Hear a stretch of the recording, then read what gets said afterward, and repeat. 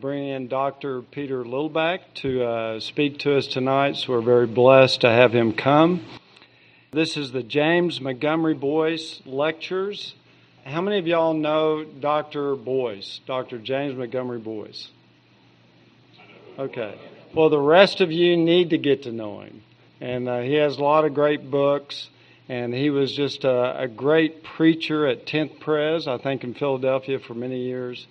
And this series, lecture series, is in his honor. He is now with the Lord. He died of brain cancer relatively young, in his 50s, was it? Something like that.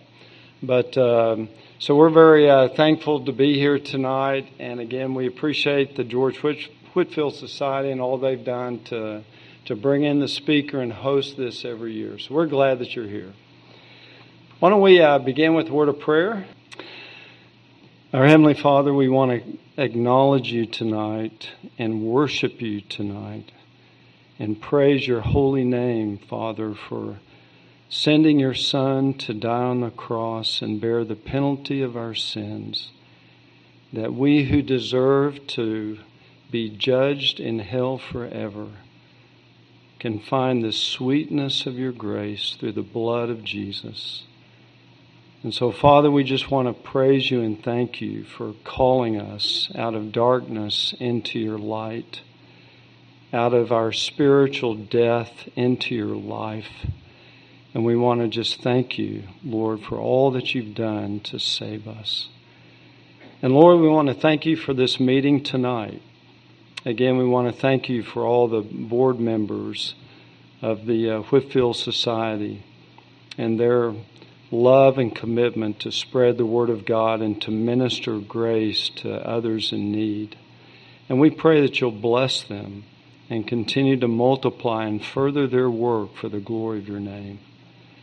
And Lord, we also thank you for Dr. Littleback. We thank you for his great ministry at the Westminster Theological Seminary. Lord, continue to sustain him and uphold him. Give him grace for the many responsibilities that he has at the seminary. And use him mightily to continue to train up young men to go forth and lift up high the name of Jesus Christ. Bless his ministry to us tonight and give us ears to hear that we might be blessed through the ministry of your word. So again, Father, we want to dedicate this evening to you. We want to give you praise and glory and ask for your blessings in all that we do, in our singing and praying and the preaching that will come. Lord, may all things be done for your honor and for the glory of your great and mighty and holy name. For we ask it in Jesus' name. Amen. Good evening. My name is Jeff Brown. I'm visiting from Believers Chapel in Dallas, Texas. We are so glad to be with you all tonight. I consider Northwest Bible a sister church, and not only in the blood of Jesus Christ, but also looking at your doctrine and those books in back. So I can't guarantee I may not steal one or two as I head back to Texas tomorrow. One thing I love about the George Whitefield Society, and as I come as a representative tonight, just to MC, is I love the fact that there are churches all over Oklahoma City that are part of this society. It really reminds me of what George Whitefield did in the 1700s in bringing different denominations together under the banner of Jesus Christ. Let me tell you a little bit about the society before we get started. If you're new to this concept, it's a society that started in 1995, just a bunch of Oklahoma City businessmen with the idea of really the ministry being about Jesus Christ. And yet we call it the George Whitefield Society because he lived out his love for Christ in two specific ways. One materially and the other spiritually. His motto of life was poor, yet making others rich. I'll give you a couple of examples of that.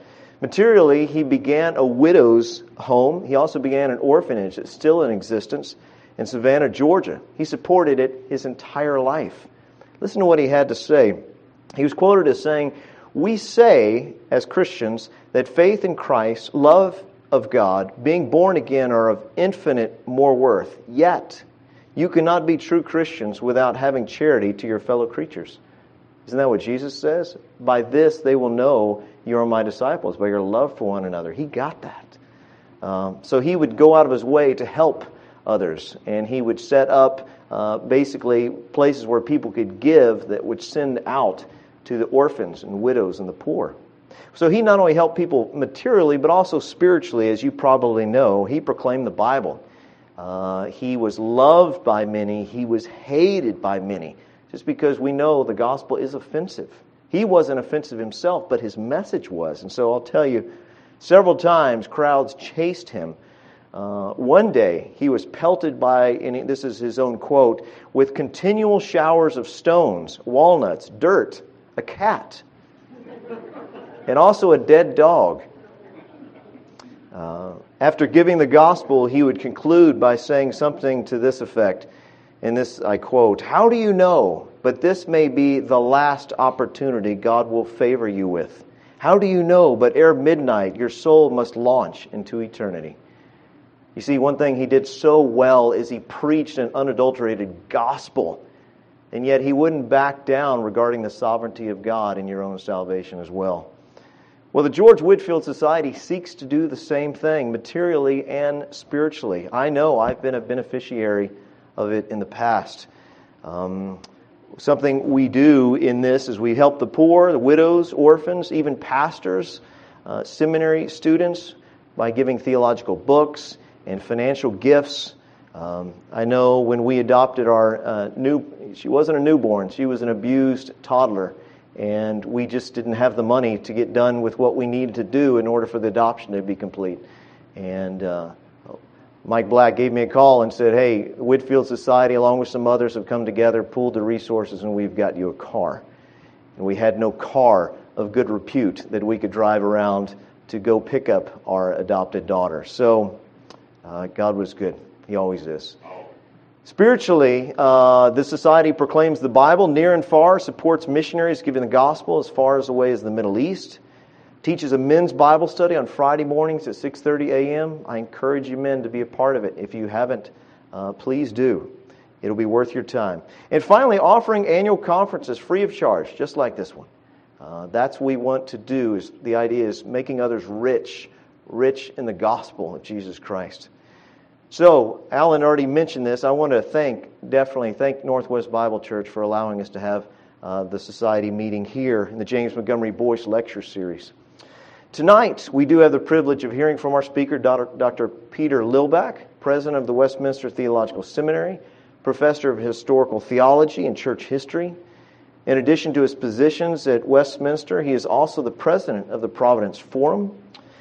He received his Ph.D. from Westminster, a Master of Theology from Dallas Theological Seminary, and a Bachelor of Arts from Cedarville University in Ohio. He has one wife, 2 daughters, and 3 grandchildren. He's the author of the best-selling book, George Washington's Sacred Fire, and several other books you will note on your bulletin tonight. Please join me in welcoming Peter Lilback today.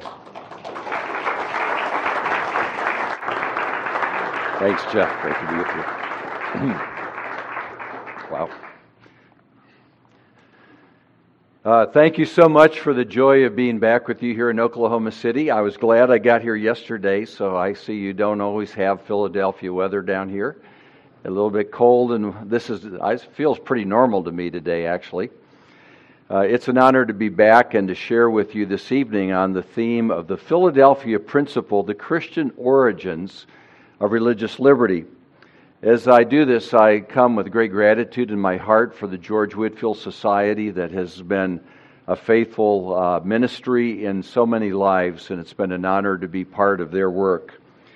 As we begin, the first thing I want you to think about is we live in a day where, as Americans, we are generally aware of what we call our First Amendment privileges.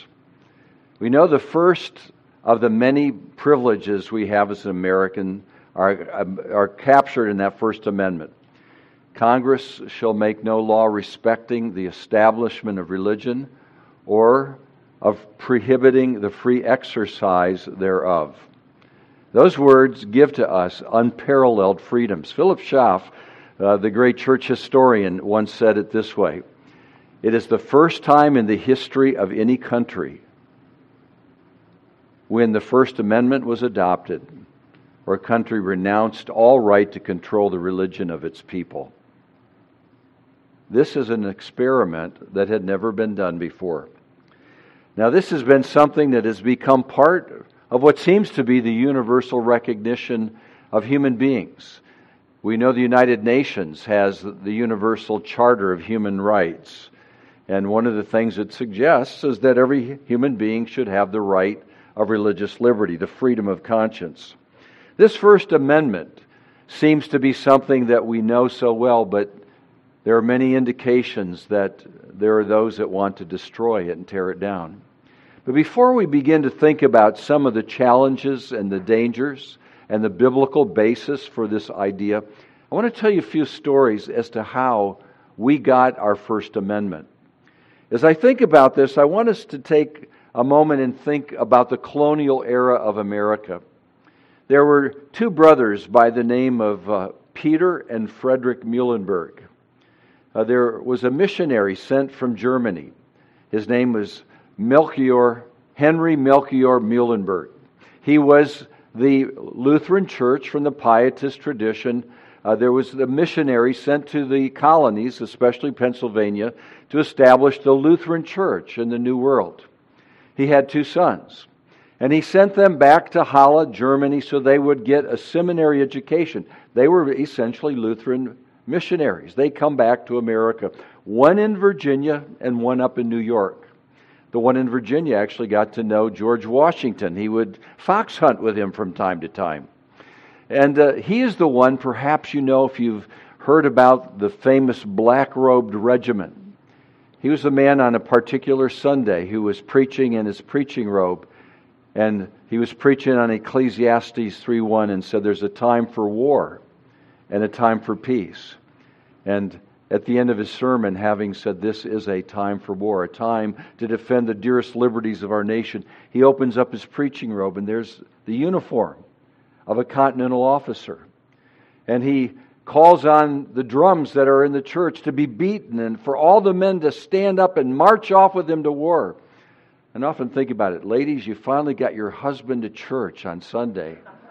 And off they go for, who knows, 8 years of war if they ever come back. Well, that literally happened. The group of people that left Virginia end up at Valley Forge, only about 7 or 8 miles from my house, where I live in Pennsylvania. And they became the Muhlenberg Brigade. Now, the story of his commitment to the American cause got to his brother, of course, who was now in an Anglican church. The Lutherans and Anglicans have always been rather close in terms of their liturgy and style. So he was ministering in an Anglican church, and his brother, Frederick, was furious. He said, "How is it possible that you've been trained in the gospel and you've abandoned your gospel calling to go out and take up arms of all the most foolish things you could do?" Now, these are strong words. And then one day, Frederick in New York had an epiphany. The British came to town and burned down his church. Why? Because the churches were viewed as the places where liberty and the ideas of human dignity and freedom were being upheld. Without a church, realizing that this was a serious time, he reconsidered all that he had done. And he said, "What is my calling?" He got involved in the process of defending the colonies and their consciences. He ends up being elected to Congress. And on the wonderful beginning of the first Congress under the Constitution, because he's a very educated man. This is now the former one ridiculing his brother for being a military officer, is now elected to Congress. He becomes the Speaker of the House. And guess what he gets to do? The Bill of Rights are passed, and you know whose signature is on it for the House of Representatives?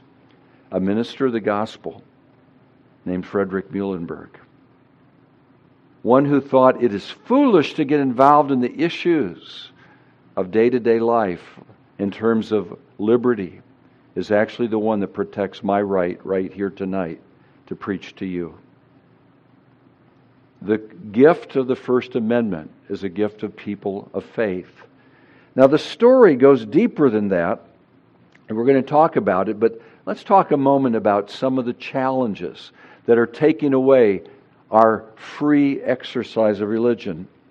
There's so many that we could think about. I had the opportunity to speak in St. Louis just about a month ago, and there is a football coach from Oregon by the name of Coach Kennedy. He was wonderfully converted, and he was a Marine retiree, and he was invited to come and coach the local football team. A wonderful leader of young men, helping them to begin to shape their lives to serve. And as he was wrestling with this whole process of what should he do, he said, Lord, as a new Christian, I'm going to give every game to you. I'm not going to impose my values on anybody. But what he did at the end of every game is that when it was done, he would go out to the 50-yard line and just kneel down in the middle of the field. And he would give thanks to God for the privilege of serving.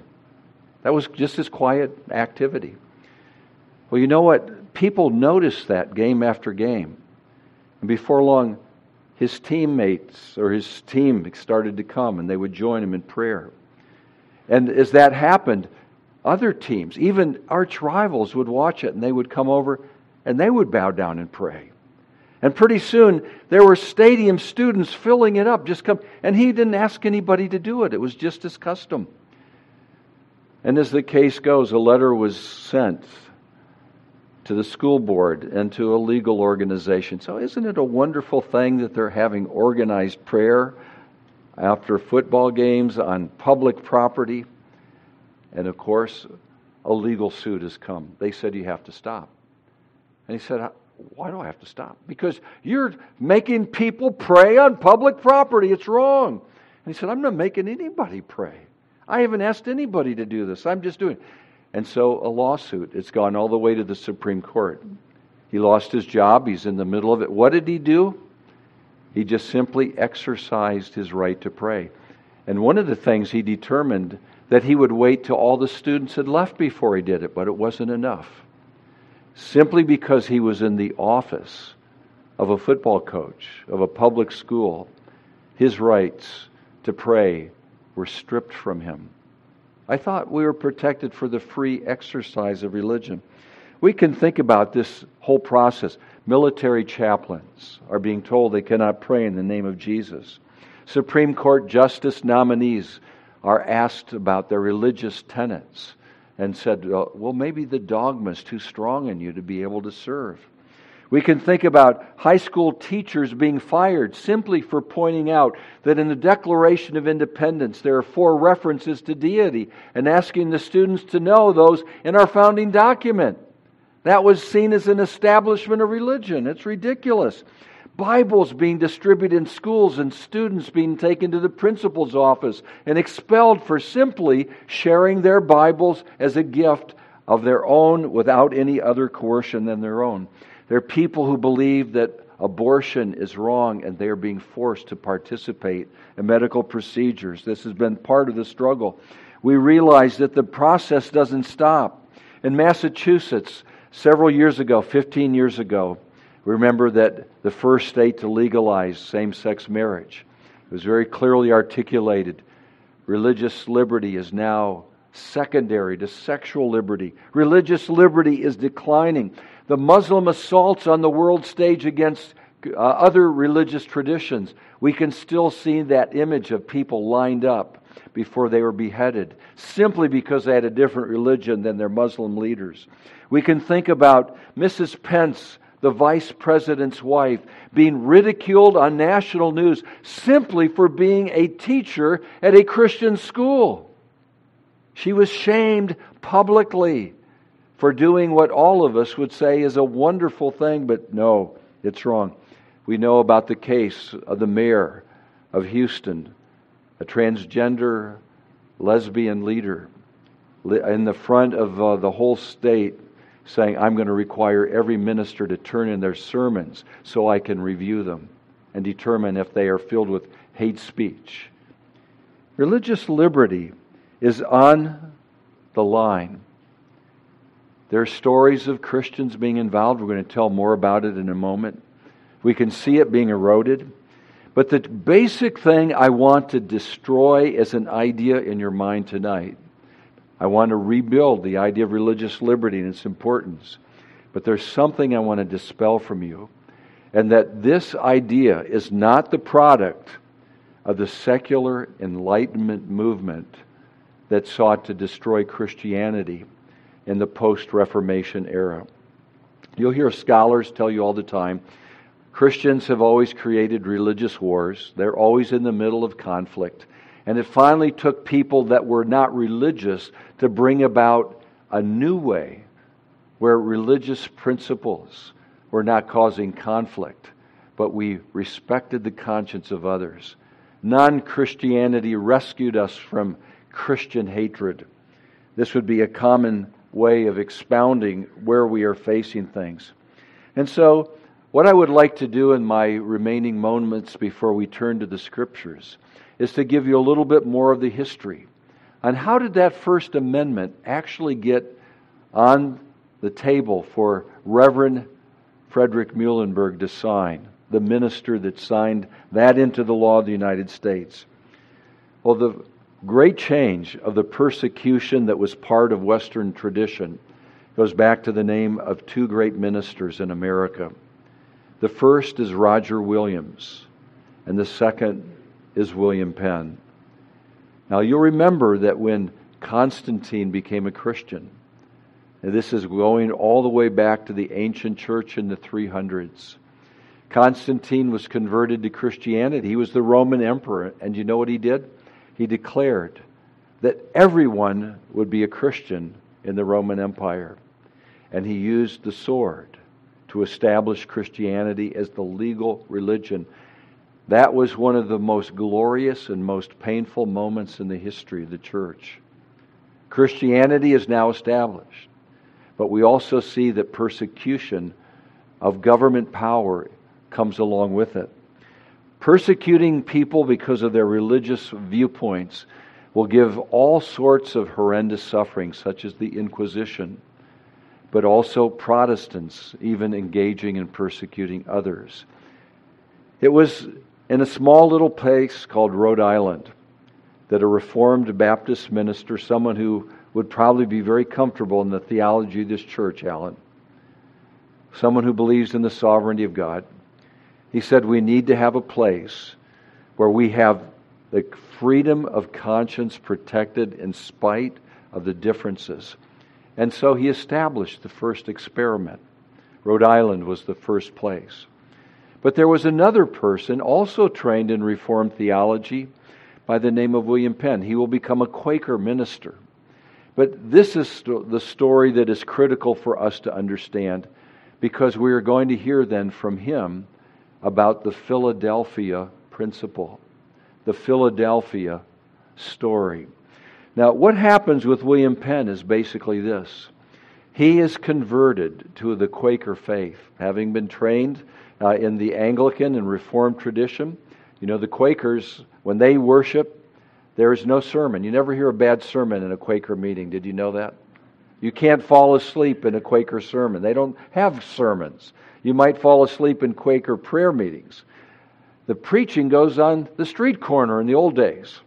And William Penn is converted by a Quaker preacher, and it was illegal to be a street preacher in those days. And so when William Penn became a preacher in the Quaker tradition, he eventually is not only kicked out of his father's house, Admiral Penn, but he ends up in the Tower of London. You know, the Tower of London is a place where you might end up having your head removed from your shoulders. It's the place where the upper crust are put in jail because of their alleged crimes. And while Penn is in this jailed condition, he begins to meditate. And he wonders, what would the world be like if there was a place where people had their religious liberties protected in spite of all of their different convictions, and they could all function together in a common civil society. The idea was believed to be a utopian vision. It could never happen. Well, one of the great books that William Penn wrote was called The Great Case of Conscience. And on the front of it, he put the reference Matthew chapter 7 and verse 12. Now, you may not know that reference, but you know what it says. It's called the Golden Rule. As you want people to do unto you, you do unto others. What William Penn basically said, I don't want to be put in jail because of my convictions. So I don't think I would ever put anyone in jail because of their religious convictions. The great contribution of William Penn was applying the Golden Rule to the public square. Now, how in the world did that come about?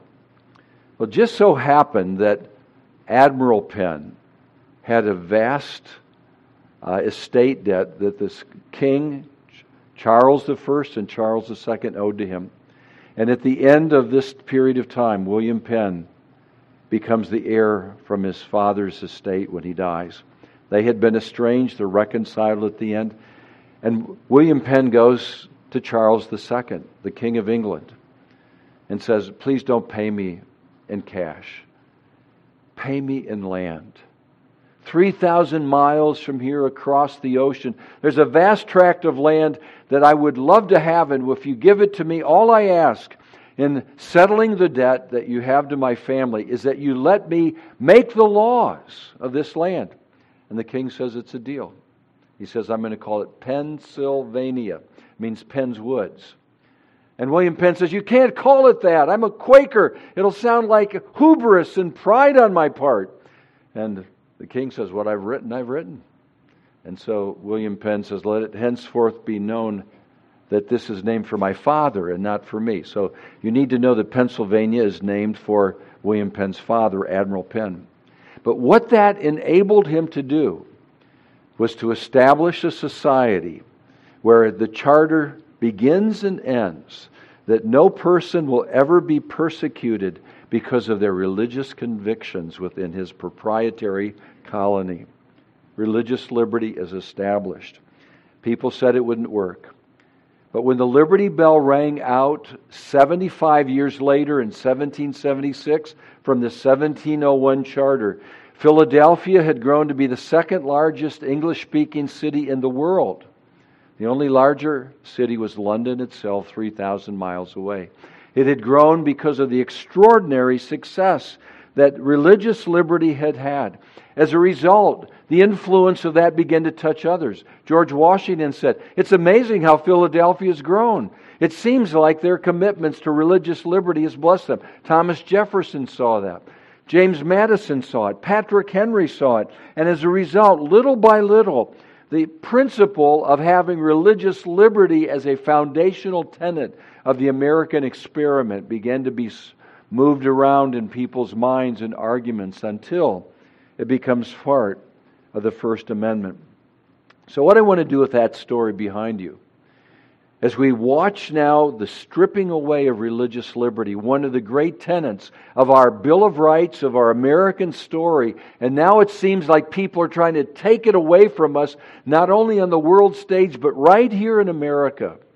We need to find out, is this a biblical idea? William Penn, Roger Williams, two ministers of the gospel. They're the ones that articulated the principle. But where do we find it clearly articulated? Why did William Penn name his city Philadelphia? So our first passage that we want to consider is found in Revelation chapter 3. And you remember in verse 7. Do you remember as the 7 letters of the risen Christ are given to the churches in Asia Minor? One of them is to the church in Philadelphia. As a child, I remember reading the book of Revelation, and I saw the letter to the church in Philadelphia, and I scratched my head and said, why did New York not get one? And it took me a while to realize that this Philadelphia is not the Philadelphia in the United States. There was an ancient city of Philadelphia in Asia Minor. So Philadelphia is an ancient name. Now, isn't it interesting? William Penn, the minister, found a name for his city where religious liberty would be established, and he named it from a city in the Bible. He consciously did that. Now there's a great story for why Philadelphia is named Philadelphia. If you know a little bit about dynastic succession in royalty, you know that one of the greatest dangers a king has for his throne is his brother, his younger brother. Why? If something happens to the king, guess who gets to be the king? It's him. He succeeds him to the throne. There happened to be a king by the name of Eumenes II, we'll say approximately about 200 years BC, who had a younger brother that's name was something like Attilas II. And he noted how his younger brother was absolutely loyal to him.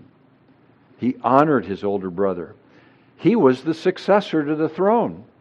And his older brother seemed to never die. He ruled for almost 36 years. And seeing the loyal love of his younger brother, he said, I'm going to build a city and name it for you. He didn't call it by his first name. He called it Philadelphia. Philadelphos.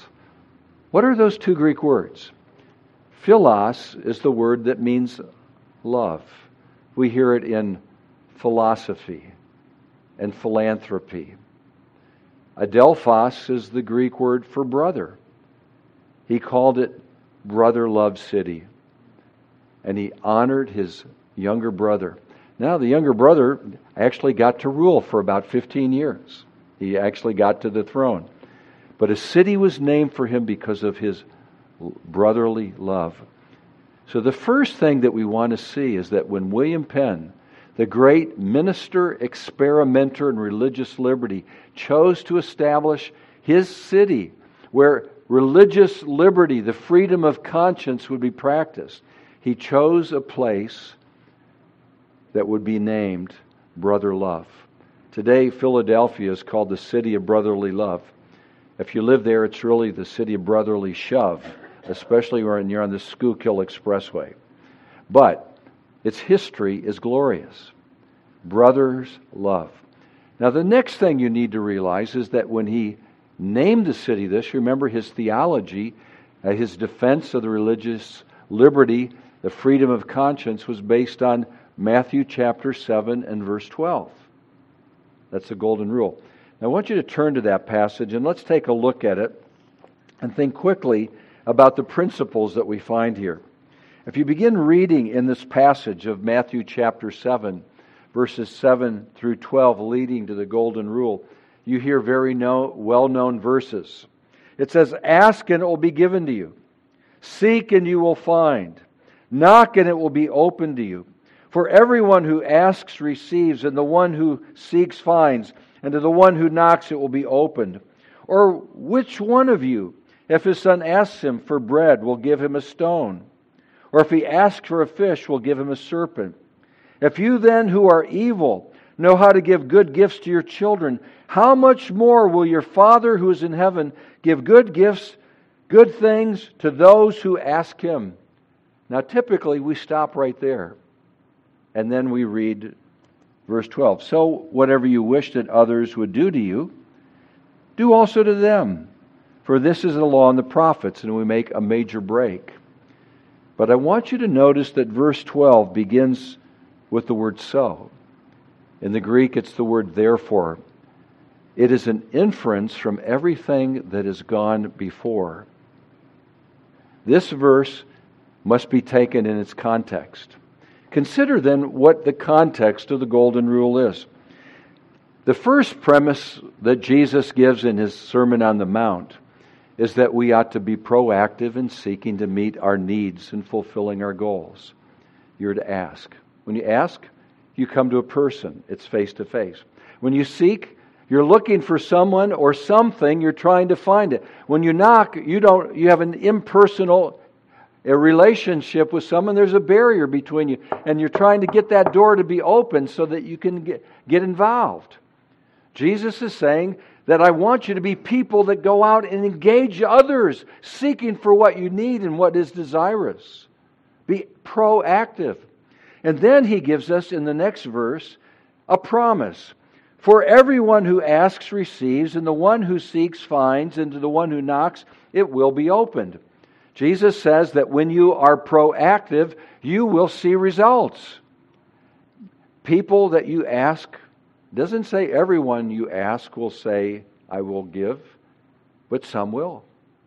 And when you seek, you will find. You won't find every time, but you will find if you go looking.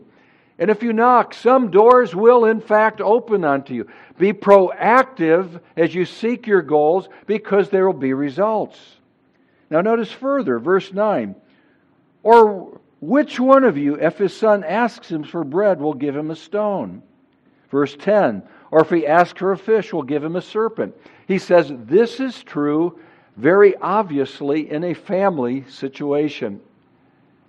A father, when a son comes to him and said, Dad, I'm hungry. Can I have some bread? He doesn't say, here, eat this stone. When a son comes to a father and says, Dad, I'm starving. Can you give me something to eat? He doesn't give him a serpent. He gives him a fish. He feeds him. And Jesus makes this interesting point in his next verse. If you, being evil, know how to give good gifts, how much more will God give good things to those that ask Him? Jesus is saying in the human realm, there is, even within our fallenness, our sinfulness, the ability to give to those that we see as our family and provide their needs. God is far greater than that, but we're made in His image. Of course, asking and seeking and knocking, ultimately, He's calling us to be people of prayer, to come to God.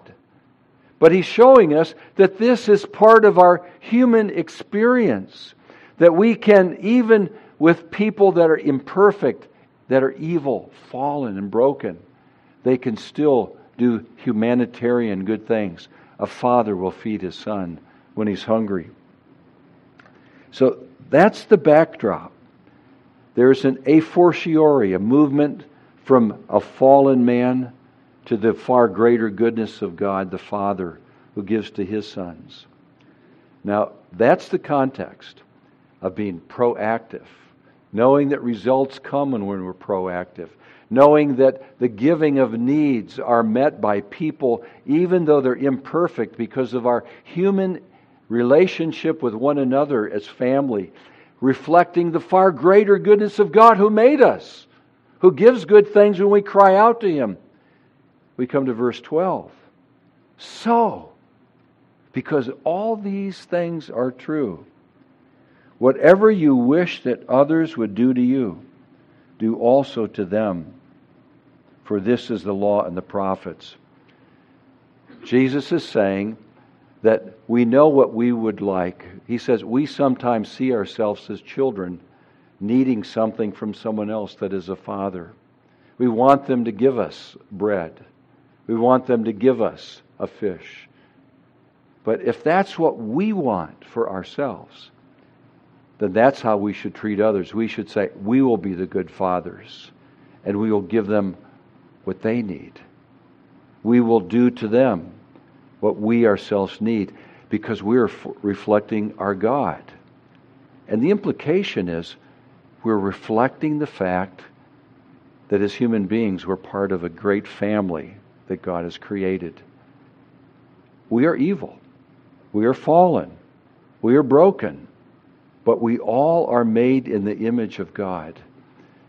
It's very clear that when we say God is our Father and we are His children, that's not true of all men when we talk about salvation.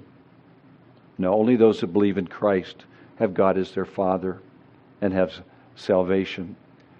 But in creation, all men have God as their creative Father, meaning as human beings we all share a common existence in this world.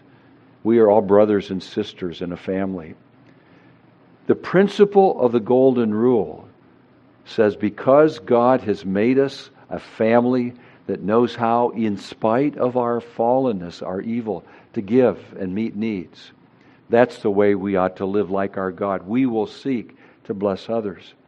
William Penn put this verse before his people and said, we must recognize the freedom we want for ourselves. We must give to others. William Penn had been put into jail by the Anglican Church because he had a different religious perspective, a form of Christianity that was not traditional. When he built his city, he welcomed the Anglican Church into his city and said, you're allowed to be here. I will not attack you. I will not harm you. You know, it's fascinating that in the history of the city of brotherly love, Philadelphia, where the Philadelphia principle was practiced, we actually find that it was the only place in the entire English-speaking world at one point where Roman Catholics could freely exercise their conscience to have the Mass. I don't believe in the Mass. I think it's wrong. But you know, I think the King of England was wrong when he banished the right of Catholics to practice their theology in terms of their Eucharist. I disagree with the Catholic Church deeply, but that's their conscience. And in Philadelphia, their rights were protected because of this golden rule. The only place in the entire English-speaking world was in Philadelphia at Old St. Joseph's Church. Now, this principle then, as you think more deeply about it, it's fascinating that there's a few other points that we ought to keep in mind. If we understand what is being said about giving to others when they ask to meet their needs, because this is how we want to be treated, I want to apply another great insight from one of your earlier Boyce lecture theologians by the name of Bruce Waltke. You know, our good friend Mike Black has been lecturing on Dr. Waltke's great commentary on Proverbs, wrestling with it as he teaches the Proverbs. I had the opportunity to meet Dr. Waltke a few months ago, and we were talking one-on-one, and he was sharing his deep insight into the book of Proverbs. Very practical book, as you know. And I said, what do you think is one of the great principles you learned? And he said, this is one of the ones that I came away with. He said, I finally understood what the word righteousness really means and what the word wicked really means. He said, righteousness is when you disadvantage yourself to advantage others. Wickedness is when you advantage yourself to disadvantage others. He said, it came absolutely clear that this is the heart of the Proverbs. And then he said he was convicted deeply for his sin. He said coming from New York City and driving in the big city, he realized how wicked he was. He knew how to cut into any line to cut off the weight. He would shove himself in with his car. And he said, I'm disadvantaging everybody behind me. I'm a wicked man. You know, Dr. Waltke has a great way of putting things. But the principle of religious liberty is getting at that very point.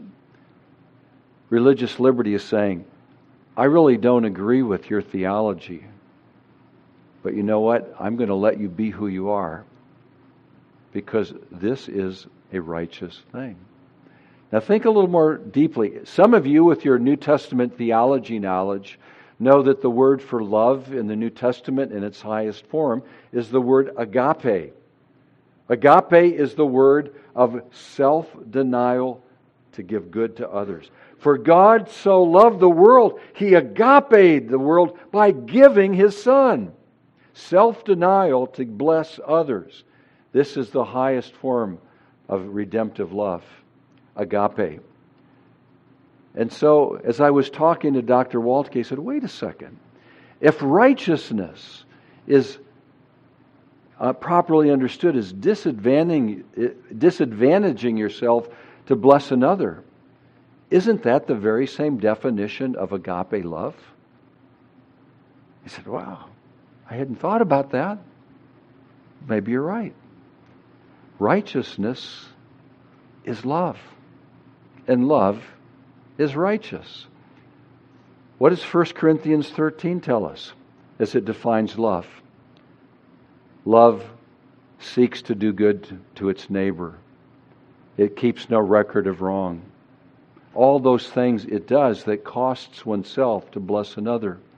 Remember, we read that great passage of 1 Corinthians 13 as a definition of love at weddings all the time, but it's really designed for churches that are squabbling. That's what the context it was given in. So it works for marriages where you're squabbling too, of course. But its intent is to show us how to get together. Love is proactive. It is seeking to do right toward those that are not perfect. And that's what the golden rule is all about. We are a family trying to care for one another. Now, let's review what we've done biblically here. First of all, we've seen that Philadelphia, as a city, has a history of brother loving his older brother and the older brother honoring him. And it becomes the name of a city where there's a Christian church. Penn takes that and applies it to his city. Secondly, the theology of religious liberty he puts to work grows out of the passage where he's recognizing that we all ought to treat one another as family. Remember, a father gives to his son good gifts? We are to act like fathers, and sometimes we are sons that need to look to a father. This is the mutuality of care. But then what's really remarkable is that I want us to turn to our last passage, and that is in Romans chapter 12. Sometimes this section is called Rules for the Christian Life. In Romans chapter 12, we come to verses 9 and 10. It says, "Let love be genuine. Abhor what is evil. Hold fast to what is good. Love one another with brotherly affection. Outdo one another in showing honor." Now that word where it says, love one another with brotherly affection, do you know what the Greek word is for brotherly affection? Philadelphia. Did you know that this word is not just the name of a city, but it is a Christian virtue that we are to practice. We are to treat each other as though we are brothers. And notice the context. Let love, let agape be unhypocritical. The etymology of the word hypocrite is remarkable. It's the word actor. A hypocrite, hypokrites, in Greek, is someone who acts. I'm reminded of Sinclair Ferguson, the great Scottish Presbyterian preacher, who said how much he enjoyed the story of Chariots of Fire and Eric Liddell. Do you remember the man who ran so great that he got to the Olympics, but then the big day of the big meet was on Sunday, and he was a Sabbath keeper, and he said, "I don't care when the meet is, I will not run if it violates my duties to my God. I will not miss a church service to run in the Olympics." That's quite an amazing position, and he actually gave up his run. Now, we know the story. He ran in another race and still won. But that story is amazing, and especially to a theologian like Sinclair Ferguson, who shares that deep Reformed Presbyterian theology. But I'll never forget him saying, "My heart is so sad that the man who played that picture of that great Christian, who was a great pioneer missionary to China and died on the mission field preaching the gospel, died of AIDS." This man was an actor. He played a role that was not who he was. Now, I'm not against acting, but where there ought not to be acting is in this area of agape love. Paul says, let our self-sacrificing giving for others not be an act we just put on. A mask like in the ancient Greek world, we put on a face that's not us, but it comes from our hearts. Let agape be not an act, but authentic. Abhor what is evil. Hold fast to what is good. Love one another with brotherly affection. Now, in the original where it says love one another, it actually uses the word philos storges. Philos, the same word of love, this kind of love in Philadelphia and Storgate, a family love. You're to have an affectionate family love as you do your brotherly love. This is our Christian community of what we're supposed to be. We are not to pretend that we are ready to serve others, but we are to serve by God's grace, so beautifully described by the George Whitefield Society in deed and word, faith and matter, material. We put our faith to work. These words then show us that religious liberty, if you will, in its proper application, is seeking to be a brother to others, seeking to meet their needs as different as they may be, seeing them as someone that we're authentically caring for. Now, with that theological background, let's think about a little more what we are facing in our American context as we look at the loss of religious liberty. I'm thinking now of some of the challenges that are before us. One of our friends in the Bible study just gave me a kind of sad report from OU, right here close by in Oklahoma. It's written by a professor describing what's happening at this great school. He writes, in the fall of 2018, law professor Brian McCall was forced to resign from his position as Associate Dean for Academic Affairs at OU because of his conservative and religious beliefs. The persecution of Professor McCall was condemned by the Oklahoman, who concluded in October, there's zero evidence McCall imposed his views on others. He was targeted for being conservative and religiously devout. We are facing a time where people are continually seeing their faith becoming an issue, where there's an attempt to destroy them because of their beliefs. We hear about the Kurds, a religious group on the world stage that are being singled out because of their religious beliefs. We hear about the Boko Haram. I came from Nigeria where I was speaking at a pastor's conference about 2 or 3 years ago. And the day that I left was the day that all of those girls were taken by the Boko Haram. I'm in touch with a good brother in the Lord by the name of Dr. Philip Tachin, a PhD from Westminster, a theologian of the highest order, who has gone back to his homeland to teach. Because of his excellence, he has been elected to become the educator of his state in Nigeria, in Benue State. We just received a letter, and he said, pray for us. We are marked. There is going to be potentially a slaughter of those that are Christians in our state. And I'm a leader. Please pray for my courage to be faithful. I connected with our State Department, tried to get some of the congressional people to be aware of what's happening. But people right now are facing this struggle. The largest church that was a house church in China that had been reaching people by the thousands, the pastor just disappeared about 2 months ago. He is now in confinement, and he will likely spend the rest of his life in jail. What is his crime? Trying to be a biblical preacher in the great nation of China. Chairman Xi, that we hear so much about, he has come into churches in that land, and they have a picture of Jesus. He has it torn down. And he says, Jesus can do nothing for you. He says, put my picture up. I can take care of you. This is the vision of a secular government, whether it's communist or just humanistic. It says, get rid of Christianity. What I'm suggesting to you is that this great truth of doing unto others as you'd have them do unto you, by respecting their conscience even when you don't agree with it, because that's what you do to brothers. You respect their diversity and you expect them to give it back to you. That's how you want to be treated. This great religious liberty principle is only possible in a Christian society.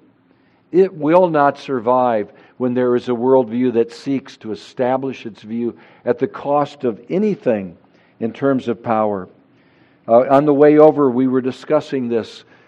Jeff mentioned, and I was planning to say it tonight, and I affirm it here.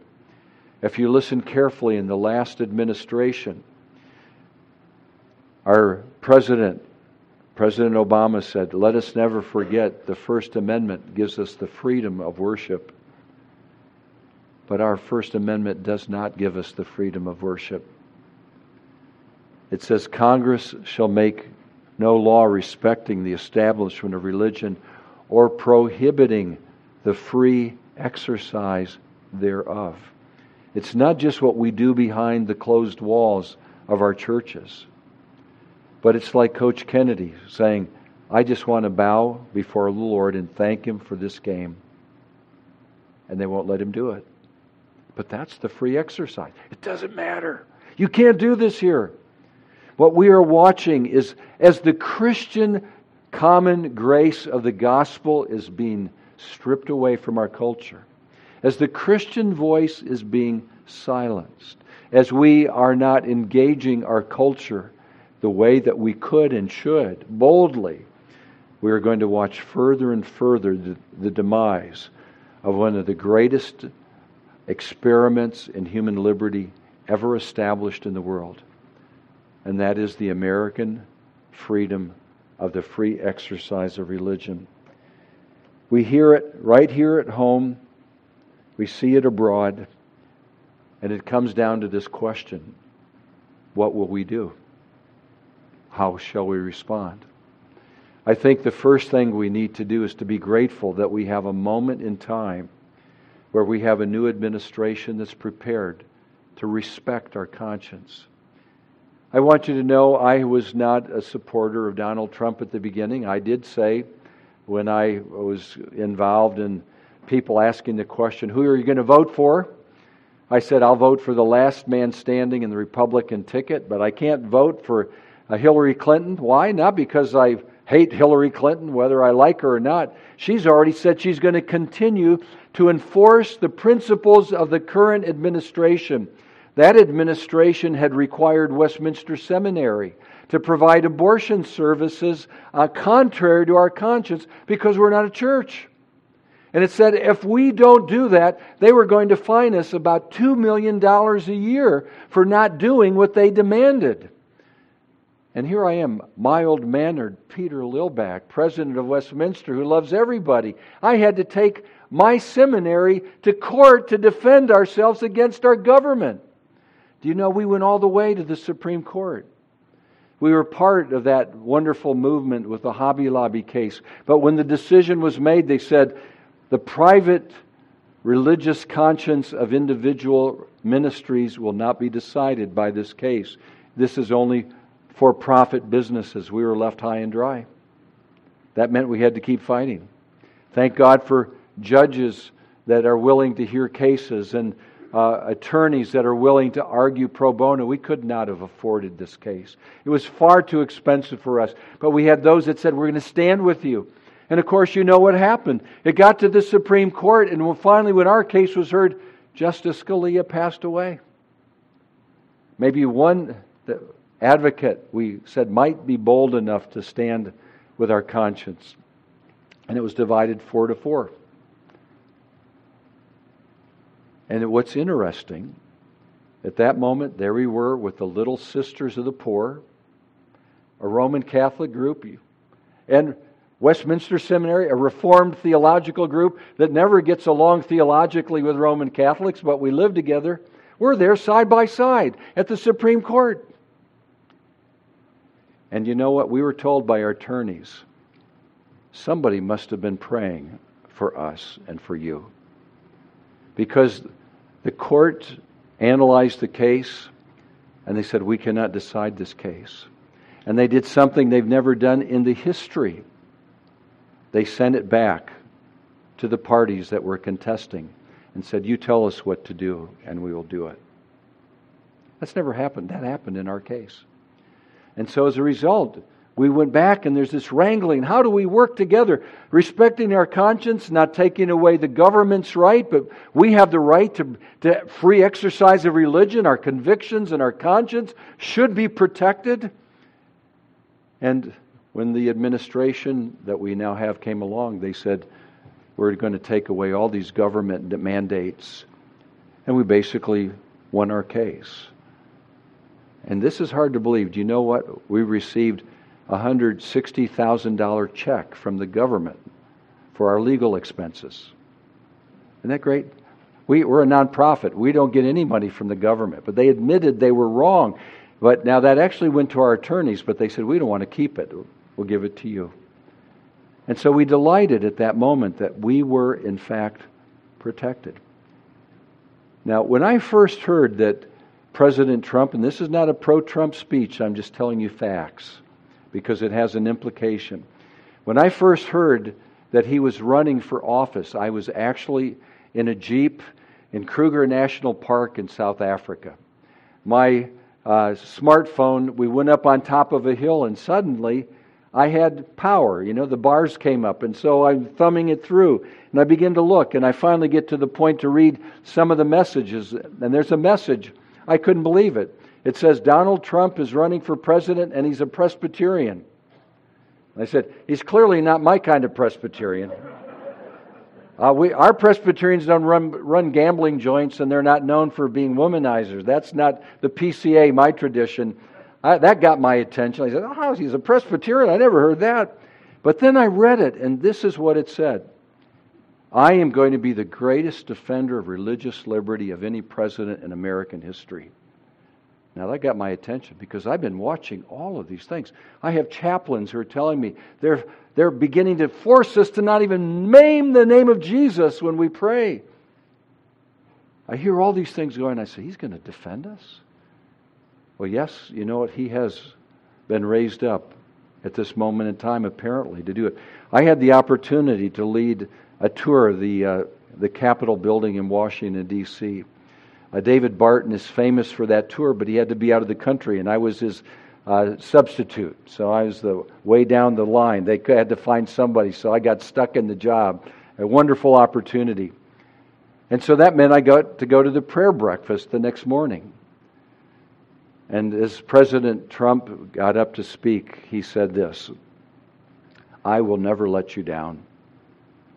And they said, isn't it really wonderful that the Second Lady of the United States, Mrs. Pence, who's here today, is teaching at a Christian school? Isn't that marvelous? The whole place erupted. You know, they were thrilled that they're recognizing she had a right and she had been shamed publicly.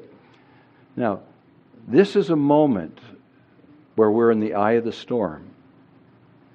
Let us not be surprised that in 2 years or 6 years, whatever the Lord determines, all of the forces of hostility are going to break out against us again. Westminster already had begun to say, if we have a Hillary Clinton presidency and she appoints 1 or 2 justices to the court and a religious liberty case comes up and they reinterpret the law, we may not be able to get international visas for students to study with us because we believe that marriage is between one man and one woman. We may not be able to have our students go on to do graduate work. They'll say, you can't be accredited unless you support this particular view. LGBTQ principles in your student government and life. We are facing very, very serious times. We have a moment of respite perhaps, but it's not going away. What do we do? Number one, let us not abandon religious liberty. Let us continue to respect the conscience of others because the Lord tells us to treat others as we wish to be treated. But let us also recognize that if we do not speak, we are acquiescing to the assaults that are coming against the great legacy and heritage that has been bequeathed to us. As for me and my institution and the groups that I lead, I am prepared to go to the catacombs, but I'm not doing it voluntarily. There have been far too many who've stood boldly to speak for our liberties. What will we do? What will we do now? How will we defend these rights? Remember these truths, that religious liberty was an experiment that was done for the first time in America, and it is our legacy and birthright to preserve. It will be lost under our watch. Every one of us need to do something. So, for some practical suggestions as we wrap up, and we'll open up for some questions. Number one, it has always been our duty to pray for our government leaders.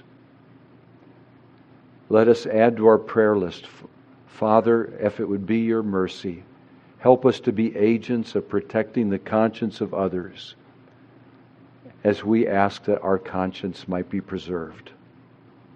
Prayer is the tool of God to accomplish His will. Secondly, are you prepared to recognize the greatest way to change this is by sharing the gospel? The greatest way to change a person's values is by bringing them to a faith in Jesus Christ. Are we committed to overt, open, clear evangelism? If we are to love our neighbor, aren't you glad that someone told you about Jesus and brought you the gospel? Well, to love your neighbor, even as you've loved yourself. You're glad someone told you about Jesus. We need to begin to be active. We need to say, you need to know who Jesus is. Churches need to reevaluate what is our evangelism program. There's no greater way to change a perspective than people discovering the teaching of Jesus that made religious liberty possible in the first place. Yes, Jesus also said, you are the salt of the earth and the light of the world. If a light is hidden under a bushel basket, darkness remains. If salt is not kept in its salty state, it is thrown out and trampled underfoot. Is there ever a word that you speak, an act that you take, a vote that you cast, an article that you write, an educational lesson that you teach, an influence that you bring, a conference that you attend, someone that you influence and say, this is a critical issue in our day and I will do something to make a difference? It is the great gift of the gospel to the public at large. And therefore it ought to be gospel people more than any others that seek to defend it and share it. I concluded with this and we'll open it up for questions. We know the great conservative presidency of Ronald Reagan has been considered time and again. Some love his work, some hate his work. But he said something that I think is very appropriate. He used to say something like this: if not this, then what? If not me, then who? If not now, then when? I'm asking you that question tonight. Religious liberty flows right out of our Christian ethic. It flows out of the golden rule of Jesus. It is reflected in the very name of one of the cities that Jesus wrote a letter to. And it is the story of this culture shaped by our forefathers and foremothers that understood Christian values. What will we do? Let's do something. Let me pray and we'll open it up for questions. Father, thank you for this opportunity to consider the looming danger, the crisis that's before us, our own potential lack of energy to do things, the lack of understanding and wisdom that we often struggle with. Would you please help us to be bold and find our way to make a difference? And we pray it in Christ's name. Amen. Okay, what questions might you have tonight? Stand up and I'll repeat the question. Yes, sir. What was your reference to Philadelphia? Love of family? What was your reference there? Okay. What was my reference to love of family? It's Philostorgos is the word for. If you go back into Romans 12, 9 and 10, and you get look at the Greek words there, it uses the word agape, Philadelphia, and Philostorge, or Philostorgantes. I think it's the participle form. But what it means is agape, self-denying love, brotherly love, and then familial family love. All of those come together in our Christian duty. And they become the basis, ultimately, as we apply it more broadly to our culture and religious liberty. That would be Romans 12, 9 and 10. Okay. Someone else? Yes, sir. Jeff.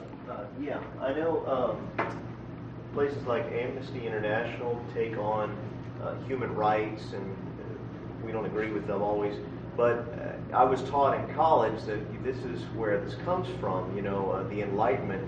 But the more you study human rights, you realize, no, this actually goes back to Christianity as well. Can you talk about that for a moment? Yes, I think the first thing that we need to recognize is that the American experiment that we have begins with our Declaration of Independence. And the Declaration of Independence is not just a theistic statement, it is a Christian theistic statement, in my humble opinion. And I'll try to give it to you this way. Think about the 4 references to deity that we find there.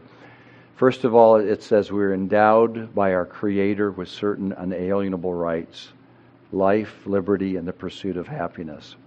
So it says we're endowed by our Creator with certain... What is that? That's the image of God. The image of God is the foundation of our rights. Our rights do not come from the government. And the first of them is life. There's nothing more biblical and Christian than life itself. Choose life, not death. I am the resurrection and the life. I give you eternal life. Life is a foundational principle. It talks next about the laws of nature and of nature's God. That means that we not only recognize, if you will, the idea of the character of our being in the image of God, but we have laws that come from God. Now we're talking about the moral law that's been bequeathed to us from God Himself. These are the 10 Commandments. That's why that law ended up on the courthouses all across America for a century and a half. And then it says, for the rectitude of our intentions, we appealed to the supreme judge of the world. This is where the idea of the Christian principle becomes very clear, because it says we are going to give an account for what we've done to the supreme judge. And if you'd asked any of those signers in that day, who's the supreme judge of the world? They would say, oh, of course, that's Jesus Christ. He's going to separate the sheep from the goats when He judges the nations. They said all judgment is given to the Son, so that you might honor the Son even as you honor the Father. He is going to be the one who comes to judge. This is a Christian theological principle. There is judgment. And then finally, at the very end, it says, and for the defense of this declaration, with a firm reliance on divine providence, we mutually pledge to one another our lives, our fortunes, and our sacred honor. And so it ends with the idea of providence, a mutual word. You take those 4 references, and you can see that why is it that we care for refugees or day-to-day people? Because they're made in the image of God. Because God has given us a law, His law. We're going to have to give an account for what we've done. And we can do this because God Himself is giving us strength to do it. This is the story of the American government as we find rights and as we consider others. And so, as the Constitution is written and then amended with the Bill of Rights, this is the implementation of that worldview. And I would say that the idea of caring for the needs of people as refugees and otherwise reflect that biblical worldview. And many of our founders recognized that they themselves were refugees. We think of Paul Revere was a Huguenot that fled for his life to Boston. Alexander Hamilton was from a Huguenot descent. They were persecuted. The entire New England colony came here to get away from the king. So they were refugees. They were seeking asylum. And that idea then is broadened more fully. I think one last example, George Washington writes a remarkable letter to the Jewish synagogue. I think it's in Savannah. I may have the wrong city, but it's one of the early Jewish synagogues, and he basically said, I am praying that every man will be able to sit under his vine and fig tree, and there'll be none to make them afraid, which, by the way, was Washington's favorite Bible verse. He uses it 30 times. And he takes that verse and he says, I'm applying it to you as Jewish people who have been persecuted, looking for asylum. I want you to know that in America, you're going to be able to sit under your vine and fig tree, and here none will make you afraid. This was a post-millennial vision for many at that point. They were dreaming of a peaceable kingdom that might come. So even our founders recognized this image of asylum. When William Penn set up Philadelphia, He went to the persecuted peoples of Europe and said, come here. Here you will have a place of refuge. So Christianity has its hands all over the idea of international rights, protecting people who are persecuted and providing them shelter. So very much a Christian expression. Yep. Okay, time for a couple more questions. Anyone else? Yes. I like what you said about the Declaration of Independence and the references to God. A lot of people say, well, if the framers believed in God so much, why didn't they mention it in the Constitution? But it actually, the Constitution is dated in the year of our Lord 1787. So I think the framers acknowledged Jesus Christ was Lord. Okay, well, the comment is that the Constitution is often viewed as a godless constitution, but one of the direct responses to that is that, have you ever considered its dating? In the year of our Lord, 1787. They made a point to put the first person plural possessive pronoun in the way they signed it. This is our Lord. They didn't say this is the first year of the American Empire. No, they put themselves in light of a far greater kingdom that has continued to be in history and identified with the great Judeo-Christian tradition. So it was very much a conscious act. In fact, many of the great principles of the Constitution reflect Christian values. Probably the greatest one is its absolute, honest assessment of human nature.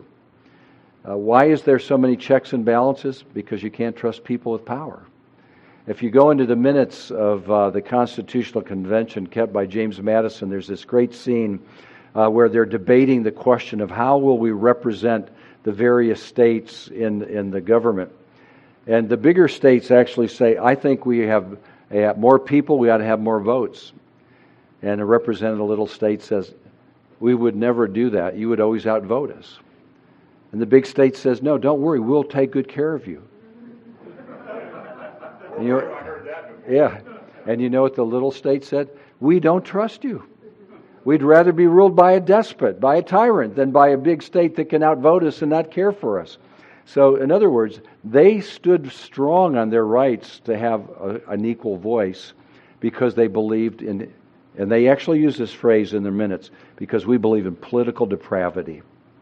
Men are fallen, and therefore power has to be checked by power, because we will abuse it for ourselves. Good men will abuse it. We need to have it. In fact, I'll quote, this is a rather intricate quote from George Washington in his letter that he was preparing for Congress as the newly elected president.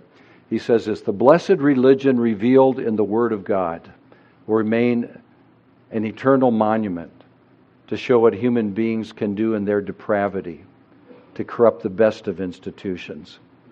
He goes on to say, our Constitution is just a mound of parchment, a wall of words, and a power-hungry leadership, aided and abetted by a lazy electorate, will be able to leap over it and do what they will. Now that sounds like the evening news, doesn't it? Washington said, this Constitution, this Republican form of government is an experiment and will only work if people are willing to be involved and do their part to check the greater government. So I'd like to say that the Constitution's greatest witness to Christianity is it does not have an Enlightenment view of man. The Enlightenment man says, man is good. Let's use our reason. We'll make the world wonderful.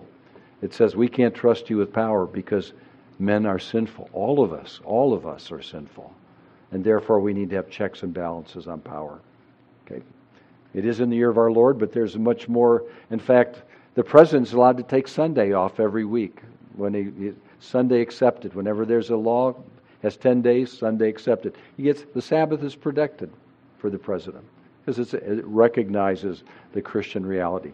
Okay, maybe one or two last questions. Yes, sir. I was wondering what you think about the Convention of the States. That's kind of making a movement there. I think there's 13 states that are involved now. What would you think about it? Okay. The Convention of the States idea, what is it a good or bad idea? And perhaps there's some 13 states who are ready to do it. I don't know what the final number, I've never studied with enough care. Do you know what the number is that have to be gotten? Is it 34? Yes, sir. Okay, so they're maybe a little over a third of the way there.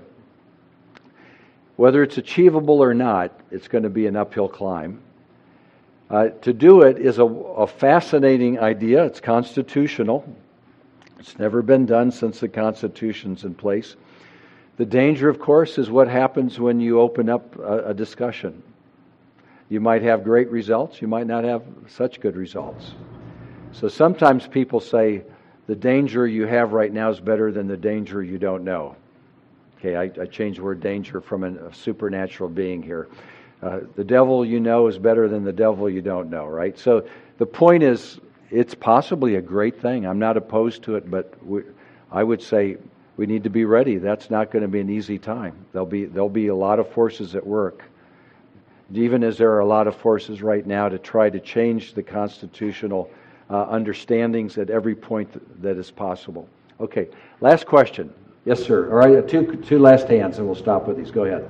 Are we in a position, when we talk about protecting the conscience of others, but are we in a position to take that stand because of the relatively moderated religious practices that we see in America? For instance, if we had a practice of worshiping Moloch, would we say that we should protect the conscience of those who practice that? Okay, so the question is, how broadly does religious liberty extend in terms of conscience, given the decline of, let's say, classic biblical religion and other, let's say, pagan religions, and use the example of the Old Testament worship of Moloch? First of all, I think religious liberty has always been understood as something that we will not prescribe the extent of it, is provided you are not attacking or harming another person's rights. The problem of Moloch worship is that you burn infants in the fire. And I think all of us, even now, although we're trying to find a way for infanticide to be accepted in certain cases, would say you can't do that because you're taking the life of another person who has not consented to this act. It's wrong. Religious liberty does not allow you to do whatever you want. It allows you to follow and exercise your conscience as long as you respect the rights of others who disagree with you. Okay, so one of my great complaints in our dealing with the Muslim tradition, I think Muslims should be allowed to have their mosque, they should be allowed to worship, but I have been deeply concerned for many years is that we bring people into our country who have said, but we will not respect the rights of others. We want the right to, quote, evangelize, but we do not want to be evangelized. I said, we should never let people to come in until they're willing to say, this is the way the system works. That your conscience is protected, your free exercise, and so is the rights of others. You cannot restrict the right of a Christian to tell others about Christ. And you're basically saying, that's okay. And I say, no, it's not. And that's been part of the foolishness, I think, of much of what's happened about how we've dealt with religion. So let's take an example of a classic Mesoamerican religion. You find an Aztec who says, the way I worship God is I need to give to God a beating heart. So, Mike, I need to do an act of worship. Will you please come up here? And I say, you can't do that. It's called murder. No, it's worship. No, it's not. It's not worship, not in the American context. We've defined it as clearly, and this is the point, it's defined by the Golden Rule. Where does the Golden Rule come from? It comes from Jesus. That's the point. Without Jesus' message, we don't have the proper restraints. We begin to lose the sight. There's this mutuality that must be at work. And so I think, yes, you can respect the rights of even religions you think are unbiblical, that are wrong, provided they're within the boundaries of respecting their neighbors, including the right to have people disagree, to say, I'm going to tell you why I think it's wrong. They have the right to say, I think this is why you're wrong. That's called America. It's called free speech. It goes right along with the First Amendment religious exercise clause. And we should celebrate all those things. Okay, so that's the way I would respond at that point. Okay, one last question way in the back. I saw a hand go up. This is our last one. How do we defend our religious liberties in our current public school systems? Okay, would you repeat that one more time? How do we defend our religious liberties in our current public school system? Okay, how do we defend our religious liberties in our current public school system? I think, first of all, we need to recognize that one of the great dangers of having a Department of Education is the power to establish a perspective that is the official government view on everything that our children will learn. That's why they wanted it to have a Department of Education, because it's the ability to begin to shape a culture in a way that the leaders want it to be. The classic position was education belongs to the family for the common good. We all are to train our families to serve others and train them in values that we believe are appropriate. The government is trying to take that away. And so we know in some countries like Germany, homeschooling is absolutely outlawed. You will go to jail for doing homeschooling. Isn't that amazing? That's already in place in a Western country. All right, so the bottom line that I would say is we need to recognize the opposition to classic Christian thinking that's in the secular arena, which means as we go into the public schools, we generally are going to have to expect opposition to Christian values. We know that there's sleight of hand going on constantly, things that are being taught that parents don't know about. They're being sidelined. So how do we protect our rights? It's like anything else. We have to get involved. If we have children in the public school, we better be part of the public education process. We need to be on the school boards. We need to go to parent-teachers meetings. We need to be open classes and discussions when they're being raised. And we need to realize they generally, although we hope there's great exceptions, we need to recognize that often there is a desire to minimize the Christian influence. And then further, as difficult as this, but I think it's right, we need to be prepared to exercise our legal recourse. And there are a number of groups that will especially delight in helping school cases to continue to be defended pro bono, because they recognize the courts have been used to bludgeon humble Christian families into silence. And it's not an easy thing, but I think we have to be prepared. We're going to be in a battle zone. And so the public schools, how do we exercise our rights? We have to defend them. We have to exercise them. We need to anticipate that we are in fact, a resistance. When we go to the schools, it's no longer the Ozzie and Harriet age. Everybody is happy and Jesus is kind of okay. No, this is now a Marxist, secularist, atheistic worldview that takes different forms, that will do all that it can, whenever it can, to resist and silence the Christian witness and voice.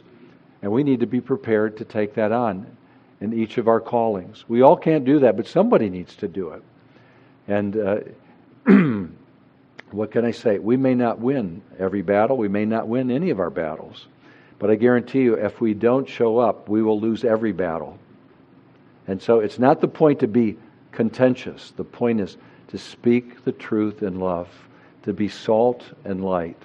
Salt stops decay. Light dispels darkness. Truth, when it's given in love, is not ugly. It's actually beautiful. And that's our calling. We are the witnesses for Christ to engage the culture. Okay, thank you for listening. May God bless us with more of the Philadelphia principle that ultimately comes from the golden rule of Jesus. And we thank God for our legacy. Okay. Thank you.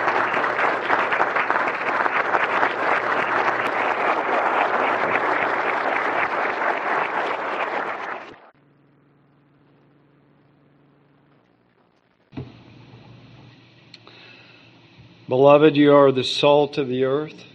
You're the light of the world. Let your light shine before men in such a way that they may see your good works and glorify your Father who is in heaven. God bless you. Thanks for coming. Amen.